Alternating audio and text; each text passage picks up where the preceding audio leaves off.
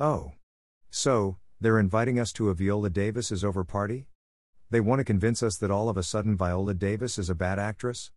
They want us to think that Viola Davis has questionable acting abilities? Oops. Sorry, I'm not coming to that party. Viola Davis did a good job portraying my favorite lawyer, the Honorable Michelle Obama. The internet is up in arms right at this moment, complaining about Viola Davis's performance in the Hulu series, The First Lady. PFFF. At this point, I am not surprised that she is getting so much hate from the critics. This is not a new story. It's a story we have seen several times before.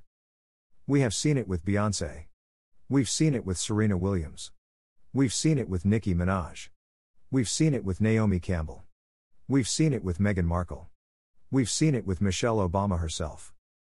Basically, every black woman who is at the peak of her career gets slapped with 1 million times negative criticism, more than anyone in the history of her chosen field.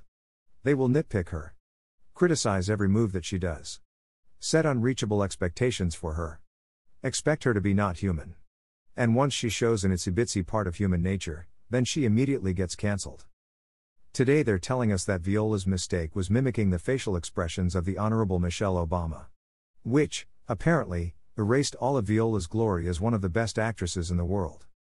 Apparently, highlighting subtle expressions that people do is now one of the worst things that an actress can do. But, let's be real for a second, if this was done by someone else, I bet that it would have been titled cute. It's a shame that the world is yet choosing to ignore the actual message here. The highlight of the series came from the words that Michelle Obama said regarding racism and injustice, even towards the Obama family during the time of their running for presidency.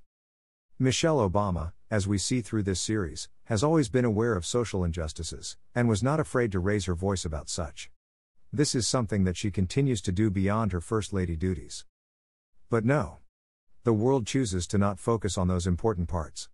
They choose to focus on criticizing and diminishing one of the best icons in the acting industry.